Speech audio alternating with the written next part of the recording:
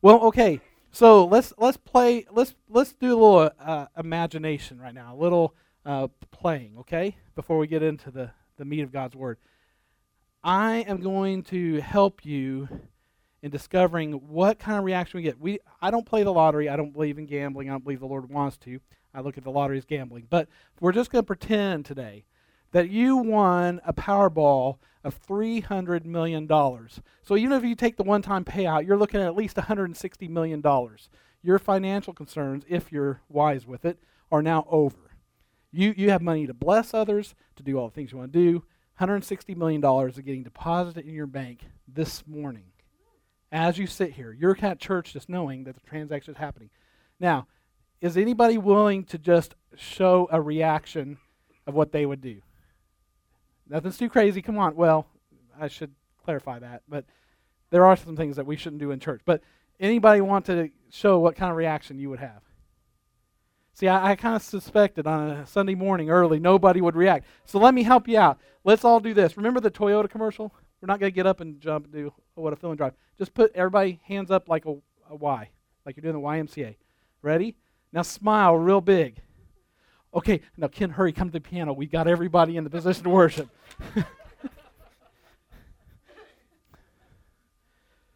We're going to start a series today called The 6 Superpowers of the Supernatural Church. Give you a little tongue twister you have to say for 6 weeks. 6 superpowers of the supernatural church. If you want to turn to John chapter 4, verses 19 through 26, that's the core scripture. We will cover others, but that is the core scripture. John chapter 4, verses 19 through 26. Superpower number 1 for the supernatural church. Now let me clarify a little bit. There are a lot of churches all over the world. A lot of churches in the United States, a lot of churches in Arkansas, and a lot of churches right around us. I do not intend today, I will say a lot of things that may turn a little bit of a negative eye towards church in some aspects, but please understand I am the biggest proponent and cheerleader for the organization God put together, that Jesus intended to be our vehicle for truly growing as a community. So I am all for church. I don't also believe that that the church is in terrible shambles. I believe that there's a lot of good things happening, but we will look at some problems in the church. But we all, no matter who you are, you may have come from a more, I'm going to be careful when I say this, liturgical. I said lethargical the other day, and they thought I intended to say that. Liturgical churches. And so it may be a little more ritual for you. You don't understand this whole thing about getting excited in church. This is more about rules and following them and being a good, appearing Christian, right? So, but if you have something stirring in your spirit, the Holy Spirit stirring in you, then you're looking for a supernatural experience. Not supernatural in a generic term, like going, Jen's been praying against a psychic place that she thinks closed down, and those type of things, but supernatural as in the supernatural power of God. We're looking for a supernatural experience.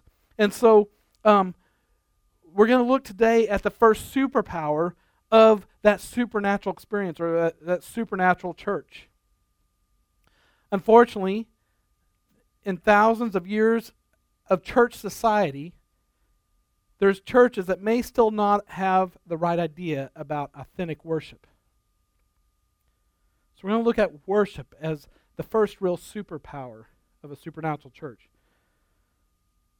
So when we read, if I read right now, which we're not going to just yet, in John chapter 4, verses 19 through 26, it's not all unlike many situations that can be seen in our culture. In this day and age, people worship everything from themselves to money to trees to made-up deities. Yes, I rhymed. And then there are even some religions that worship a hodgepodge. It's becoming popular again to just include all gods. It's interesting where we just went through about a decade ago where it's like atheism was on the rise. And then now another generation comes that's curious and says there must be, and this is from studies that are out there, that these younger generations are saying, I want to believe that there's an absolute truth. I'm just not sure in which you find it and where it is. And they're searching. And so now there's this kind of new thing happening where it's an old problem with a new hat, and younger generations saying, what if it's just that it's all God's?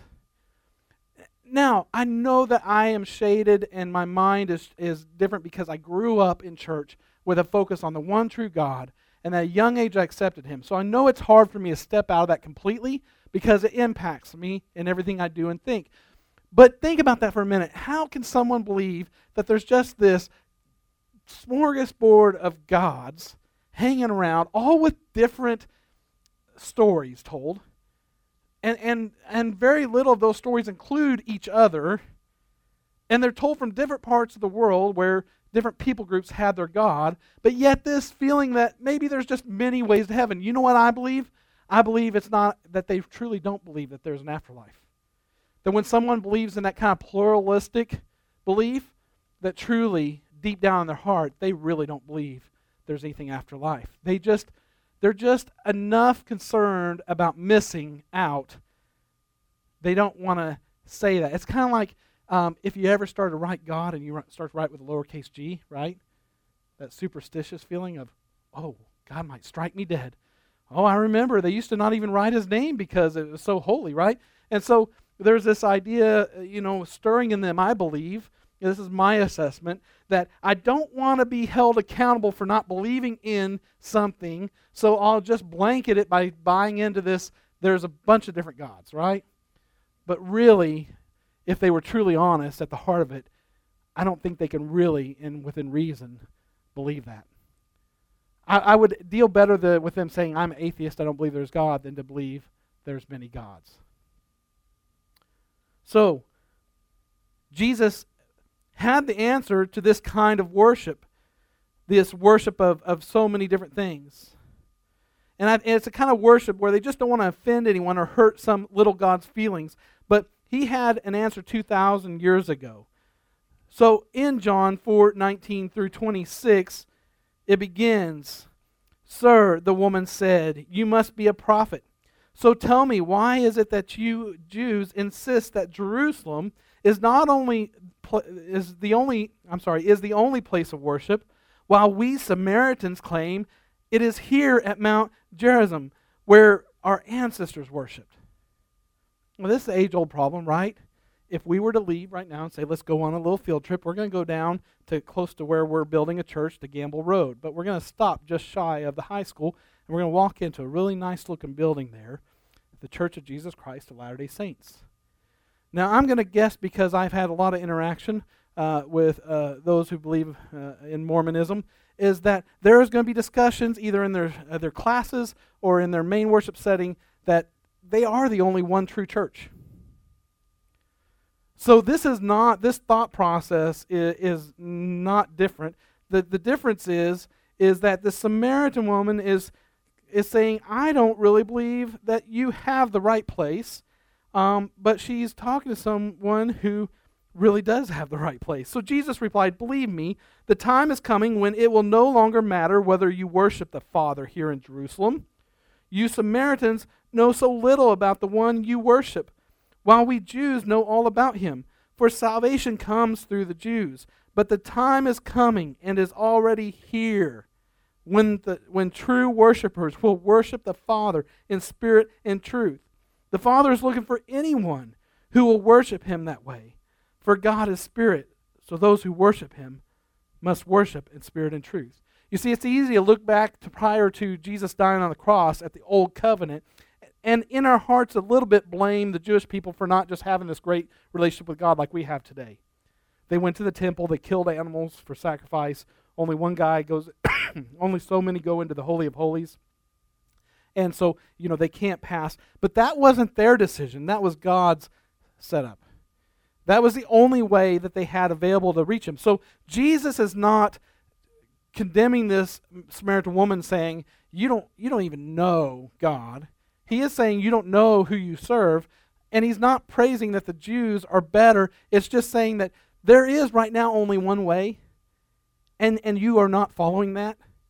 But there is a time coming when it's going to be available to you, and it won't matter whether you're Jew or Gentile or where you worship, as long as you're worshiping the one true God. So the woman said, I know the Messiah will come, the one who is called Christ. When he comes, he will explain everything to us. This is kind of funny.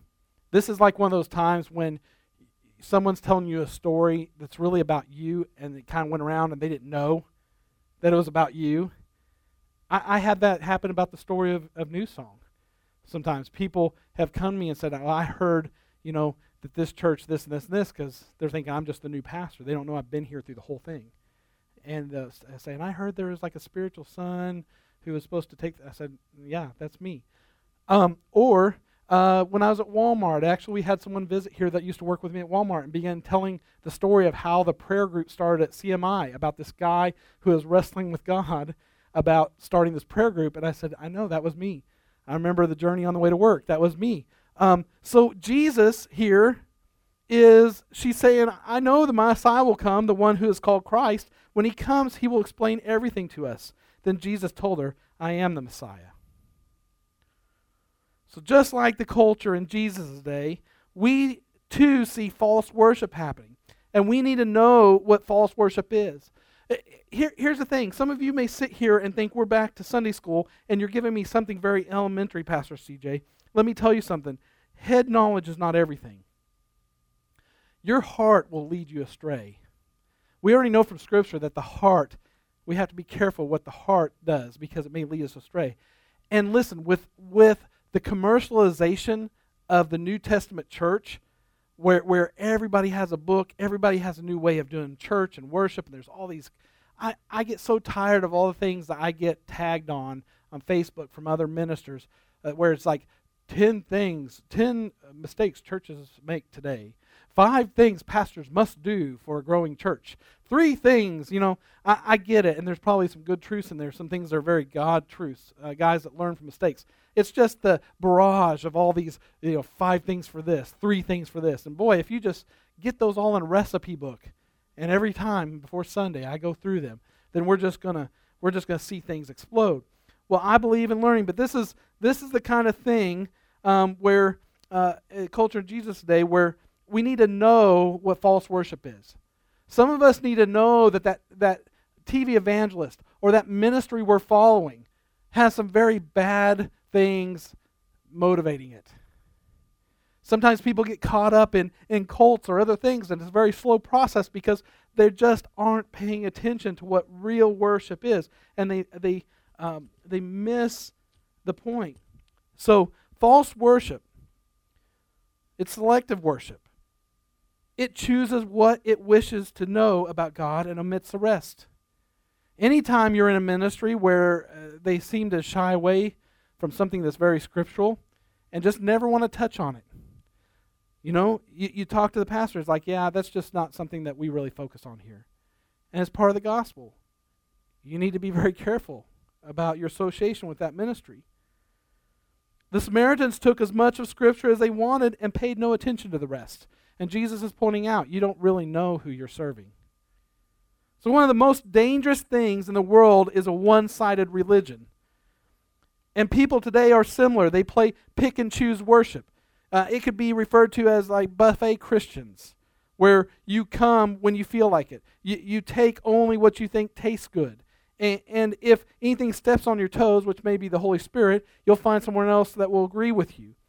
So it's one-sided worship. And Jesus' words are to worship in spirit and truth, not one but both.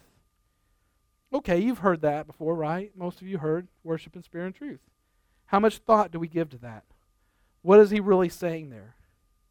I mean, how can you really do that if you don't put into action the words you sing? Now, this is an interesting thought. Now, I'm gonna split hairs for a moment here, and maybe make Ken a little nervous. Maybe make you nervous, depends on how you see this, but when we sing, I bow my knees, or I lift my hands to worship you, and we're singing those words. And listen, I'm not just trying to get a physical reaction here, but when we sing those things over and over, but yet we don't ever put them into action, are we really singing in spirit and truth, or are we just singing words because it was on the menu in the worship service today? Are we really getting the point of why that was put in there? I know Ken, I know he prays and the Holy Spirit leads him. And we may sing the same song for a long time, but maybe because he's not released to let it go. It's just like when I keep harping on one thing in my sermons over and over because the Holy Spirit won't me let go of it. I have a wealth of things I could get up here and speak about if I was left to my own. I could come up with new topics every week, but there's certain things that sometimes, like last year on Community, we harped on through a whole year.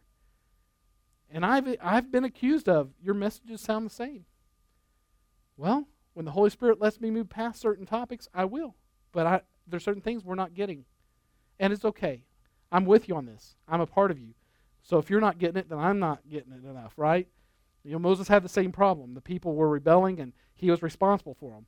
He handled it wrong. He got mad, called them rebels. He struck the rock instead of speaking to it. As leaders, we pay sometimes because we don't do the right thing. We follow along with the people. But how can we really sing some of the words we sing over and over, and they never are put into action? So Jesus' words are to worship in spirit and truth. I'm afraid many of our churches today may have great music, but it's emotional worship with no meat, no substance.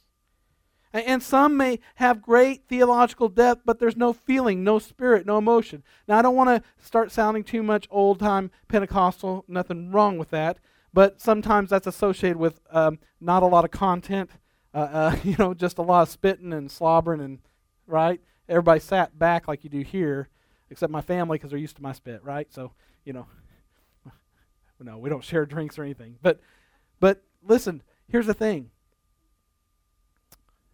There's songs I've said before to a worship leader, we're not singing that anymore. Not so much to Ken, I have in the past. There's been maybe one or two have said, hey, let's sing this, and or I suggest, but I want the Holy Spirit to lead him. But I've had times before, there was one song that had a part in it that talked about God giving you a sloppy wet kiss. And it was a fad, and it was on radio. It was great, and I said, I'm sorry, but when we sing everything else and the Spirit's moving through me, we get that song, maybe it's my own personal problem with it, but all of a sudden I'll lose everything that I feel like the Holy Spirit was doing to me. And I'm more worried about the facial reactions of everybody behind me. Like what is going on? So I said, we're not singing that song anymore until I have a comfort about it. If I'm wrong, the Holy Spirit needs to convict me as a leader, but I'm the shepherd, so I have to say, I've had a bad feeling about it, we're not singing it. So here's the thing. Some of the songs that are coming out now could have the most rock tune. I'm not sure heavy metal because I can't quite go that far yet. Some say, hey, God uses all kinds of music. He does. But he could have something that normally I wouldn't listen to as a tune or a tone. But the words are so powerful, I know that the Holy Spirit's inspired them, and I can get into that. I'm only about knowing that the Holy Spirit is working through me through that music. Not so much about who the artist is or all that. It is important for them because it's because of their relationship with God and God using them, speaking to them, that the worship gets inspired, right? But other than that, I don't really need to follow them. And then it can be some of the oldest music we've ever heard. Old hymns that I sing it and it just gets me. But many of our churches, I'm afraid that we're going along with fads and there's no meat, there's no substance. And some have great theological depth, but there's no feeling. So some of them have great words, great biblical meaning, straight out of Scripture, it seems. But in the way it's been arranged and what was behind it and the motivation in creating the song, it has no emotion. It's just more about your intellectual thoughts. So when we use the word Spirit, we throw that around, especially in evangelical Pentecostal circles. We use the Spirit so much, which we think we're using it in reference to the Spirit of God or His Spirit moving through us. But sometimes we say the Spirit really moved in a service, right? The Spirit really moved in that service.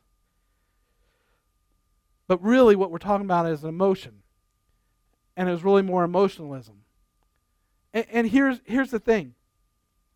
Think of the Spirit of God like this.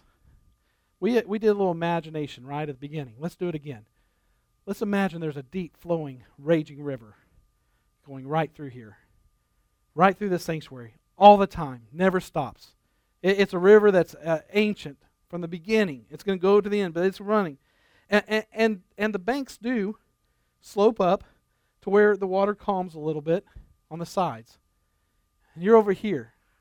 right? Now, you can walk towards that river, and you put your toes in, and you get a taste, but you're like, oh, I don't know, that looks kind of swift. I'll step back here. And you're like, hey, maybe I can go a little further, and you go a little further in. That was all right. And then you decide, oh, I get in, and you get swept away. See, the Spirit of God is always moving. It's not that he moved in one service and didn't move in the other.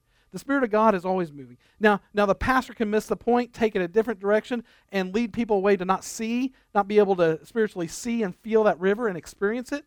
People can choose to sit in their seats and not go further in until they're swept away with it, right? But the Spirit of God does not move because of a song or not move. He's always moving. It's whether we choose to engage him. There's some songs that aren't my favorite songs. There's some that don't really tend to, if I'm just listening to them on the radio, don't get me. But all of a sudden in the morning, because of what's happened that week and the prayer led up to that service, I'm already hungry and thirsty for God to do something in my spirit. And because those words have truth in them, intellectual truth from God's word, I end up jumping straight into the river and get swept along. But because we tend to try to express ourselves, we're not always the best at it. We'll say, oh, the Spirit really moved this morning. He moves every moment, every second. It's whether we choose to get in and let him move us. And when worship is all spirit, or let's say in the way it's used a lot of times and shouldn't be, it's emotion, mere emotionalism. And all truth, though, and no spirit, no emotion, is just intellectualism. And that's where some of the liturgical churches, the danger in the structure they have, and I'm sure their ministers probably face it and preach on it, is that it becomes all intellectual and nothing moving inside.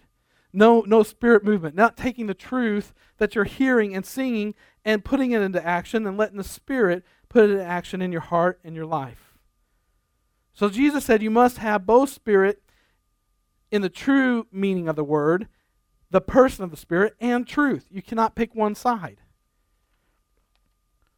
So true worship is worship that approaches God with the whole person.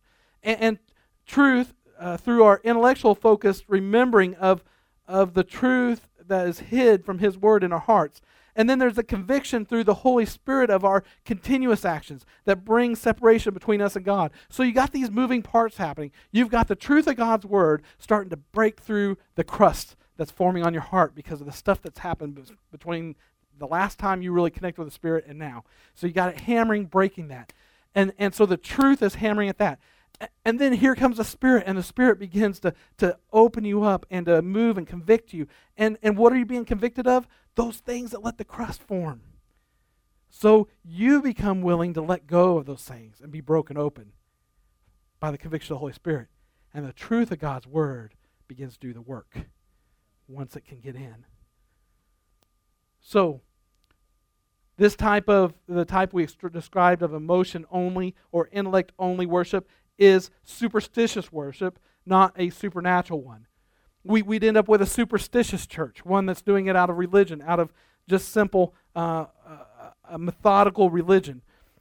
It's a worship given not out of a sense of need or out of our real desire, but basically because one feels that it might be dangerous not to. Fire insurance. Some of us worship like we're purchasing fire insurance. I'm here to do my due diligence because I want to be a Christian and I want to follow Christ, and so I've got to make it through this worship service and feel like I did it adequate enough to please Him so that I can truly be identified with Him. But that is the wrong motivation. It should be out of love for Him and emotion towards Him and knowledge of His Word impacting you. A lot of people will refuse to walk beneath a ladder. Many a person will have an unpleasant feeling when a black cat crosses their path. And not that they fully subscribe to those type of superstitions, but they have the feeling that there might be something in them that they better play it safe. And that is what the Samaritans were doing. We might want to worship this God just in case we make Him mad. But Jesus said at the time is coming, and it is now that we must worship in spirit and truth. And so worship isn't to be some academic exercise, to jump through academic hoops, or to get off in our emotions and away from what the Spirit wants to do. But worship is that expression that encompasses the whole of you, a whole of who God is creating you to be. God is literally trying to break you apart during worship to begin to put you back together the way he intended you to be. He's trying to break you down. That's why I talk about wanting to break loose and run and do things that take away our pride and take away what we thought our identity was and begin to strip all those things away so that God says, now I've got you in a very vulnerable spot where you're not usually comfortable, but you're in my hands, and now I can put you back together the way I intended you to be. So is there a right way to worship? Yes, Jesus said to worship in spirit and truth. So to worship in spirit and truth is first declaring God's person. When you worship in spirit and truth, you're declaring God's person. Psalms 47, 7 through 8. For God is the king over all the earth. Praise him with a psalm. God reigns above the nations, sitting on his holy throne. So it's declaring who God is and the God of gods, the Lord of lords, who sits on the throne over all the earth. And it's also, secondly, it's thanksgiving for God's provision. This is the time most key for you giving thanks for God's provision in your life. Psalms 126, verses 2 and 3 says, we were filled with laughter, and we sang for joy. And the other nations said, what amazing things the Lord has done for them. Yes, the Lord has done amazing things for us. What joy.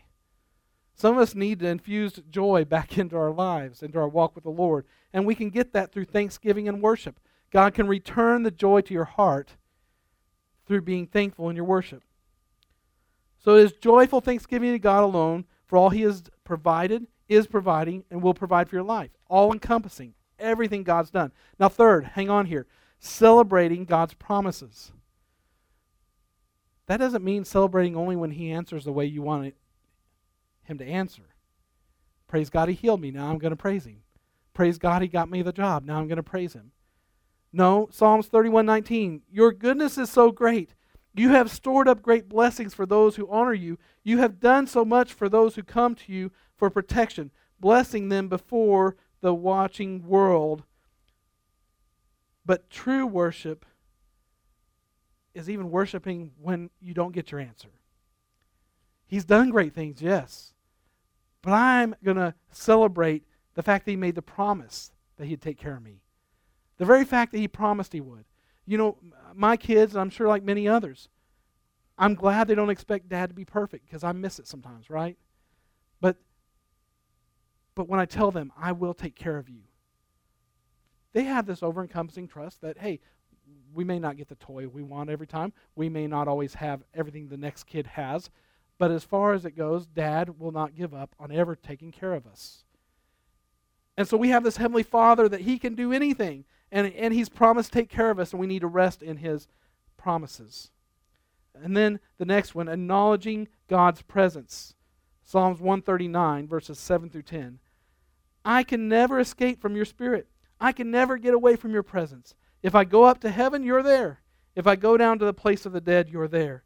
If I ride the wings of the morning, if I dwell by the farthest ocean, even there your hand will guide me, and your strength will support me. You can never be away from God. Your spirit may be separated if you've walked away from the Lord in fellowship, but wherever you are, he is always watching. He is always there. So he's not a part-time God, but that he is both present here and that he will be present with you through anything. The next, rejoicing in God's path to life. There's many of us who have given up hope on what's coming next. We're just tired of waiting for God's direction. We're tired of not seeing things happen in our life, things not changing, and so we've given up. But we should rejoice in the fact that he has a path for our life.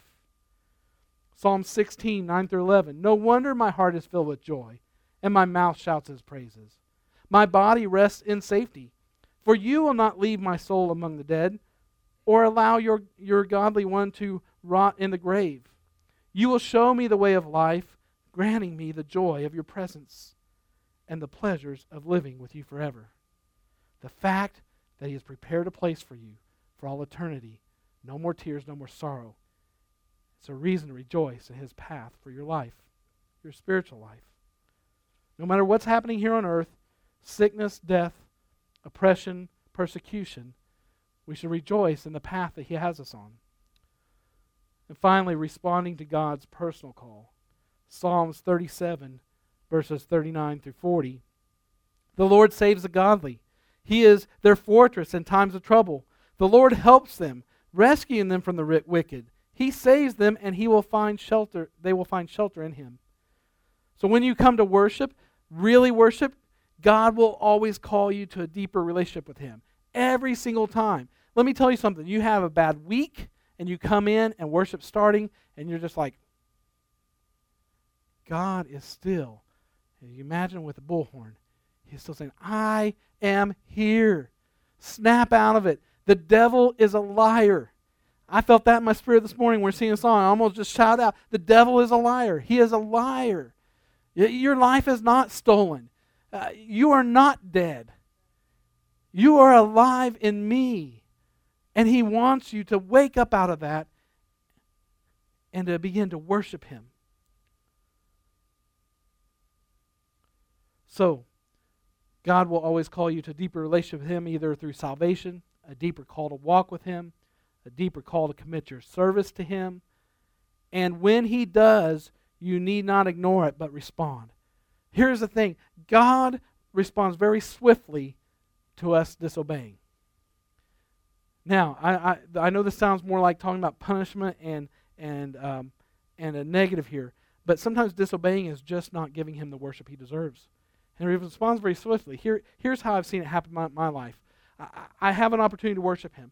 And I decide in my mind I'm too busy, I don't have time, but I'll do that later. And then I go on to something else in my life. And because I didn't take that time where he's trying to draw me back to the wellspring, to be refreshed, and to draw close to him, I begin to react badly. And I create my own problems. God's not doing bad things to me. I am doing bad things to me. You know, experience it this week. The pressures of working on the stuff with the bank, and after about 60 hours in a week, I'm tired, and me and my wife are starting to, every little thing is like there's a little different tone to the talks, right?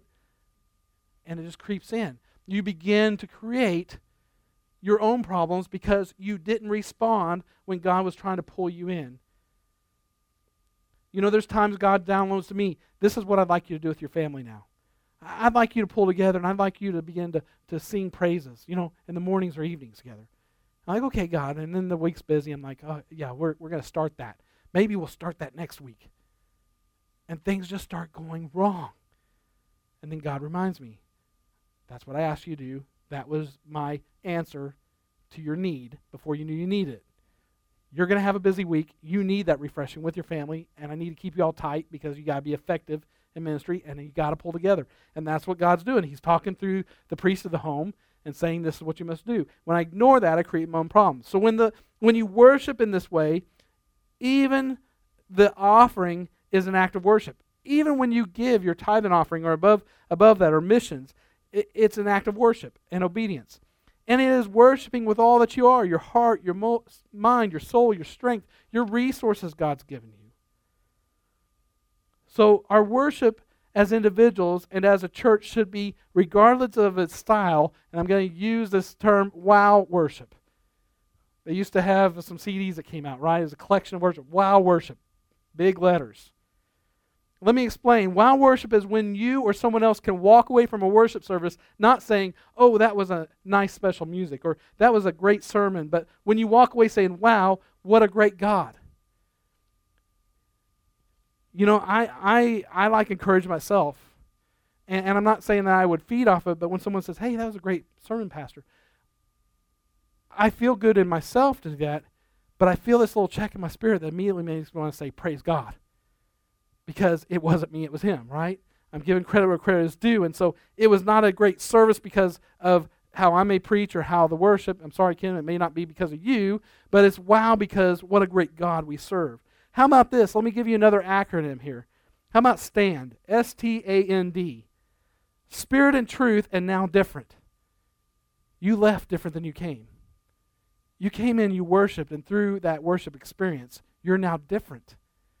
Maybe by a little, in God's eyes probably a lot, but you left, something changed in you. That's how we should encounter God every time. We leave different than before we encountered him. Unfortunately, some churches worship in a way that generates responses like I heard the little girl when she was saying her bedtime prayer, she said, "Dear God, we had a good time at church today, but I wish you'd been there." And unfortunately, sometimes that's the way services can go. For Wow Worship as an individual and as a church, you must come to worship with first an open heart. It's taking off the mask. It's letting God see what's in your heart. He already sees it anyway. That's one of my struggles with helping people with addictions or others is they tend to hide when they messed up. And they disappear on me. And I'm not able to connect with them. My phone number's changed, or they quit answering, or this or that. And they're gone because they don't want to endure the shame of, hey, I messed up on the path I was on, the good path I was on. I messed it up. I ruined it. But what they don't realize is it's nothing to do with me. God already knows. And the same thing with your worship. Why come in with a mask? Why come in and not feel like I can raise my hands, or I can shout, or I can do whatever stirs in my spirit, or like we talked about recently, if our spirit's not stirring, then we need to be hungry for it. Maybe we're filling ourselves with the wrong things, right? Wednesday night we talked about you fill yourself with the wrong junk food and you won't be hungry for dinner. Maybe we're filling ourselves with junk food, spiritual junk. But whatever it may be, we're not feeling that stirring, or we won't respond to it. And so you have to come with an open heart. You're not pretending. You're not being a hypocrite. You're not putting on a show. You're simply coming to worship, to praise, and to thank Him. And let me challenge you in this. Let's just say for a moment that you don't feel the same as I do. You disagree with me that you do not need to raise your hands to worship God. Let's just assume that. Let's assume you don't feel like you need to stand. And we're leaving out those that have physical things that are keeping them from, okay? I'm not heartless. I know that God can use you. But there are some that are very capable but will never respond in an outward way. And so let's talk about that for a minute. Let's just say that's the case. And you're like, I'm not going to put on. I'm going to wait till I really feel like it. I'm not going to put anything on. But see, you've got the cart before the horse. Because what you're really saying is, my will is too strong to let go of what God is putting through the messages, through the pastor, to say, I may need this, and I'm not willing to try it to find out. Because something happens when you don't feel like it. There's times I've just had a bad morning too. I come in here, and I start to stick my hands up, and I feel like, I don't really feel this. But if I just close myself in God, and I'm just saying, I surrender, Dad. Hold me. I'm surrendering. Then something begins to happen, and He starts to break loose those things. But I can stand there like a post, and I can let that stuff weigh me down and keep me from it, and Satan's more the happier to keep you in that spot. So let's just say for a moment that sometimes we got the cart before the horse. We think that we're going to eventually just feel this thing that's going to make us worship when we never take any action towards letting the Spirit bring the feeling. We've got a barrier up and we don't even realize it. Also, we have to have a Holy Spirit focus. It is taking focus off the personal agendas and saying what I can give to God. This is a sacrifice and offering. Here's the thing we need to get back in our hearts about worship. Think about the Old Testament. I'm taking my most expensive lamb. This is going to hurt financially. I also got attached to this thing because when something is costly, you tend to get attached. And I'm going to take this thing and I'm going to see it sacrificed and slaughtered for God, and I'm not even going to get the meat from it. When you come into worship, you're dragging the precious things in and saying, I may want to hang on to these and walk back out with them, but I'm just going to take a chance. I'm going to offer them to God. I'm going to lift my hands. I'm going to actually sing out loud, even if I think I can't sing and worry about what people think. I'm going to actually react to what is going on. I may not feel it yet, but I see that God is moving in others, and I want to find out if that's real or not. I'm going to put my lamb out on the altar of sacrifice. I'm going to put out my precious pride or my precious fear. Maybe my timidity. Maybe my shyness. All those idols, those things that I say, God can't use me, God can't do this because this is who I am. And then a real hunger and thirst, as we talked about on Wednesday. Jesus said in Matthew, blessed are those who hunger and thirst, for they will be filled. And He told the Samaritan women, whoever drinks the water He gives will be filled and will never be thirsty, right? Again. So when you approach worship, you should come wanting God's presence, seeking God's presence, and hungering for God's presence. So you can see from Wednesday night to today that God is beginning to chip away through His Word about the things that prevent us from truly worshiping in spirit and truth. He's saying, first, maybe you don't have the hunger because of what you're filling your life with. We covered on Wednesday night. Now this morning He's saying to you, okay, if you can remove those things from your life and get the hunger back, and then you'll come in and bring a sacrifice before the Lord, then I will be able to reach in, chip away with the truth of my Word, the Spirit begin to break that shell, and the truth of my Word actually begin to create action in your life in serving me the way I created you to serve. And then you have to have a true hope. I admit that sometimes you may not approach worship with a hope for future, but it's okay. God will help you with that. But approach it with the hope that God has an answer. That you can find strength and a hope that in your searching, because you come to worship with an open heart, a Holy Spirit focus, a hunger. And I assure you that while you may not have approached it with a real hope, you will leave with one. Remember, stand. Spirit and truth, and now different. So when each worshiper comes to worship in this way, then there will always be a powerful moving of God's Spirit in His presence that will equip and enable the church to move mountains. When I talk about my experience up here, it's not meant to put it before you and say, look at me. It's to say, look, this is what God did in me. Not what I did, but what God did in me. This morning, there's a point where God brought out a shout of me that felt different than other shouts. See, He's always doing new things. Or sometimes He's bringing things back that you needed, that you've done away with. But there was a low grumbling in my spirit that just came out through my mouth. And all of a sudden I was like, yeah. And then after that, God increased it and increased it. And you've got to break through that point to where you're suppressing it. You're not letting the Holy Spirit do any work. You want to be changed. And so the church that worships in spirit and truth has a powerful attraction. It strips away the things that block the eyes and the heart. It strips away personal agendas. It strips away false pretenses and mask wear. You want to reach the young people today? You start enacting what we've preached about today. Because they are searching for a place where it's real truth. Where it's truth in action. Where there's emotion connected with absolute truth. That's what they want. I recently heard a speaker say that most people now, when they leave jobs, it's not because of better pay.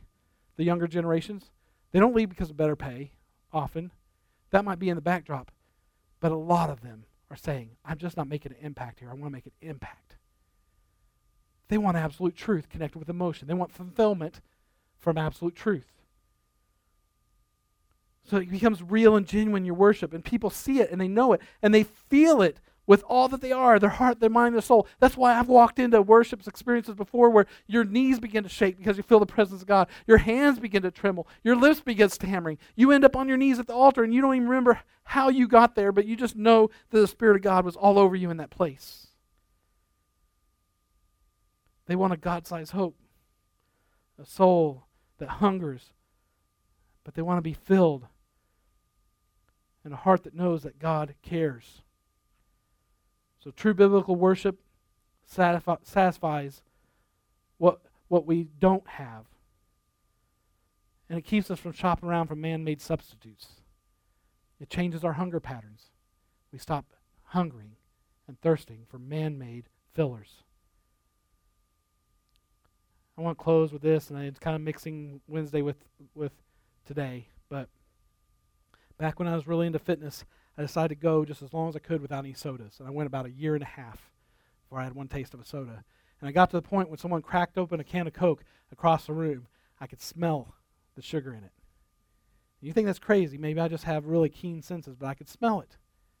And the first time I took another sip of that soda, it tasted like pancake syrup to me. It tastes like straight pancake syrup with fizz. I was like, ugh, well, how would I drink that all the time? And you know, a year and a half prior to that, and I'm like, big gulps, right? Big gulps. Give me a lot of that. I could drink all that all day. And you know, some of us can do that. It may not look like the same on us that it does on others, but here's the thing. I went so long, I stopped even craving that. And when I tasted it, I'm like, why did I ever want that? And see, that's what real worship does. Like we talked about on Wednesday night, is we're actually starting to fill ourselves, allow ourselves to be filled with things that will truly fulfill us, will truly do what God wants to do us. And then we just want more, and we want more, and we want more, want more. And then when the devil comes and cracks that can open of that junk, you can smell it far enough away, you're like, yeah, I can tell that's coming my way. I don't want anything to do with it. I don't want that syrupy, try to make it sweet so I'd like it. All it's doing is hurting my body. It's crushing my marriage. It's crushing my career. It's damaging my relationships at church, everything else. I don't want any of that. And so we're able to turn away. So worship is as key in your spiritual walk as anything else you do for the Lord. Let's bow our heads. Heavenly Father, I just pray today that, God, as we're thinking about a wow worship, Lord, I can walk away today from today's service not saying wow, or saying that was just a great worship set, that was just great songs, that while Ken did a good job, that it's not just about what Ken did, but God, I truly can walk away today, even before this message, before your Holy Spirit had a chance to work on me and others through this message, I could truly walk away and say, wow, what a great God we serve. That I am leaving different today. Through spirit and truth, I'm different. Lord, I just pray that now each person, as they begin to settle in their heart, which direction they'll take the truth of your word. Lord, that when they have the chance to worship you, they don't have to wait till Wednesday night when they've lost the edge off of what they felt from the conviction of the Holy Spirit today, but God, that this afternoon when they go home, they thought, maybe I'll turn on that worship music and just listen to it a little bit, or this evening, that God, they're obedient to you because you're trying to take and build off of what is happening today through our worship and the Word. That God, you're trying to reach into their lives and begin to put into place those things that will draw them unto you, that make them hunger and thirst for you. And we thank you for it, Jesus. We just pray right now as everyone stills their heart and begins to speak to you in their own words. God, they make the commitment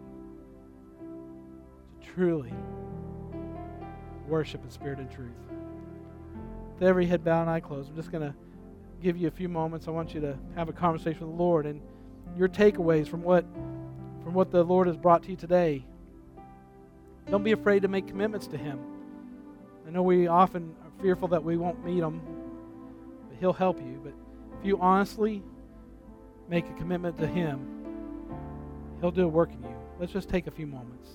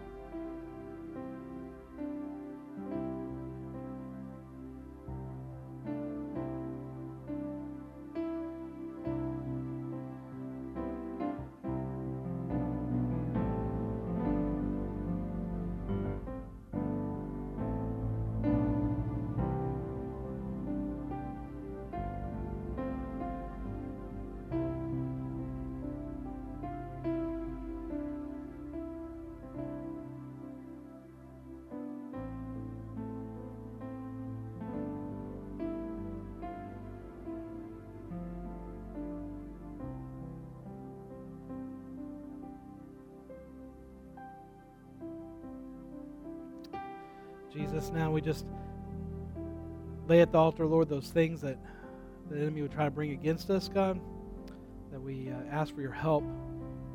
Those things we've settled in our hearts today, that God, you'll help us to fulfill our commitments to you, Lord, to come in not out of a sense of duty, but Lord, ready to truly worship in spirit and truth every time.